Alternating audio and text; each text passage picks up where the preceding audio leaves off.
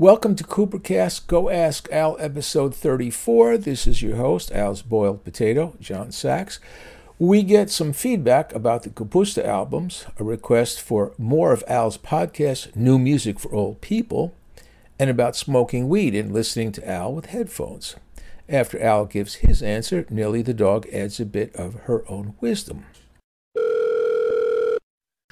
Somebody says that to let us know, and this is interesting fact, folks, if you dig around on Google, you discover that some of the Kapusta albums are actually out there online available, including the parts that we have found a little too risque and filthy to actually play.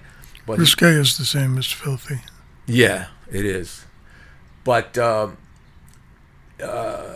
Michael is pointing out to us that if you Google the Kapusta records, some of them show up, and there's one on Discogs. It's the original one. And he says, I'm hoping there are more polished gems in there among the turds. There are definitely parts of these albums that we are not playing for you, but you can find some of them online. And let us just suggest that you not play them for your children or your parents. Or your mates, depending upon what their tolerance level is. Yeah, a lot of these Kapusta records contain stuff that in the 70s, when they were made, or early 80s, was acceptable, or as we say in Italian, accettabile.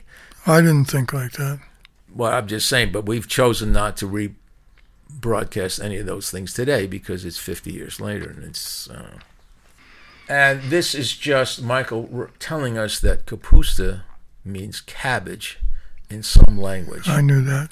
Do we think it was Polish or Yiddish? I don't know. By the act of Googling, we've discovered there was a music group named the Kapusta some or other, and I think they were a polka band.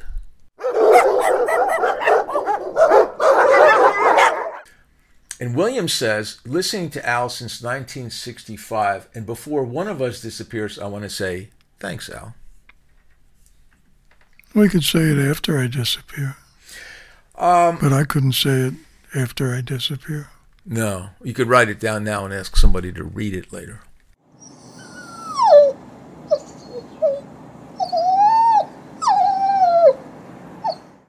Marjorie says, love your podcast. She loved your podcast, New Music for Old People, which is no longer being broadcast. Is there any chance you'll ever record new episodes? Waiting. Yes, I was actually thinking of it. Yeah. Last week. To restart New Music for Old People. Huh? To restart that podcast. Yeah, that would be great.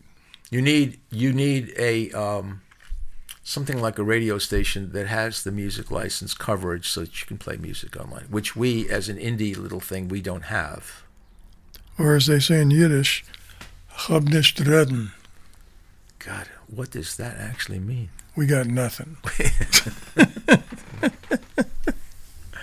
We got nothing. Here's a nice little thing from Rick.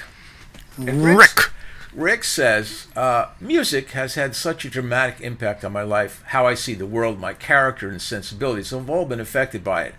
And no one's work has had a greater impact on me than yours.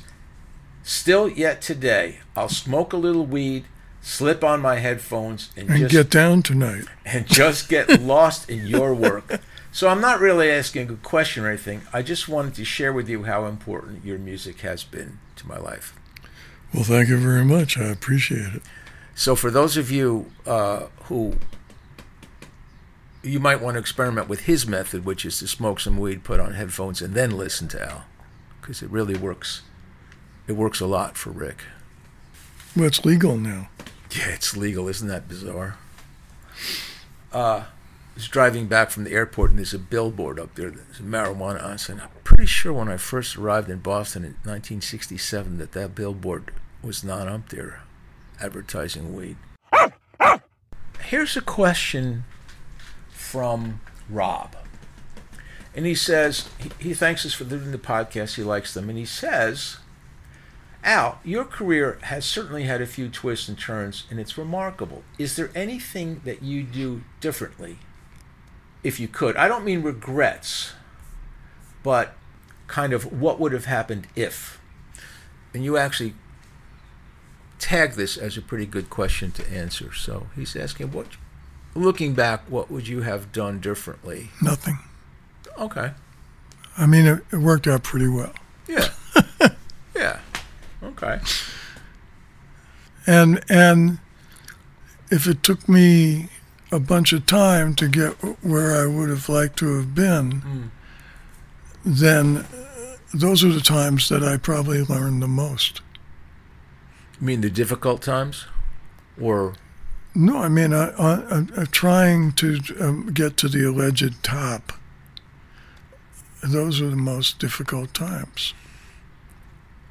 And then once I got, in a position where people knew who I was, then that pressure was taken off me. Right. And I could concentrate more on the music itself. Okay. Whereas before you had to make people know who you were, what your name was, right. And then you had to, do the rest as well. If your name is out there, like, the people of my ilk don't have to worry about that.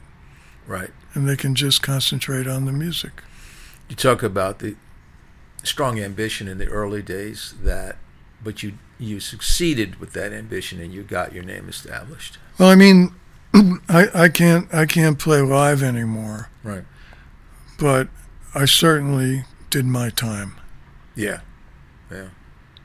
If you could play now, you would probably still be playing around the Boston area with the Funky Faculty if you could play now. Yeah. And maybe a little further. Maybe a little further, right. But at 78 years old, the only way I can leave the house is to go to a doctor's appointment. So right. Times have changed.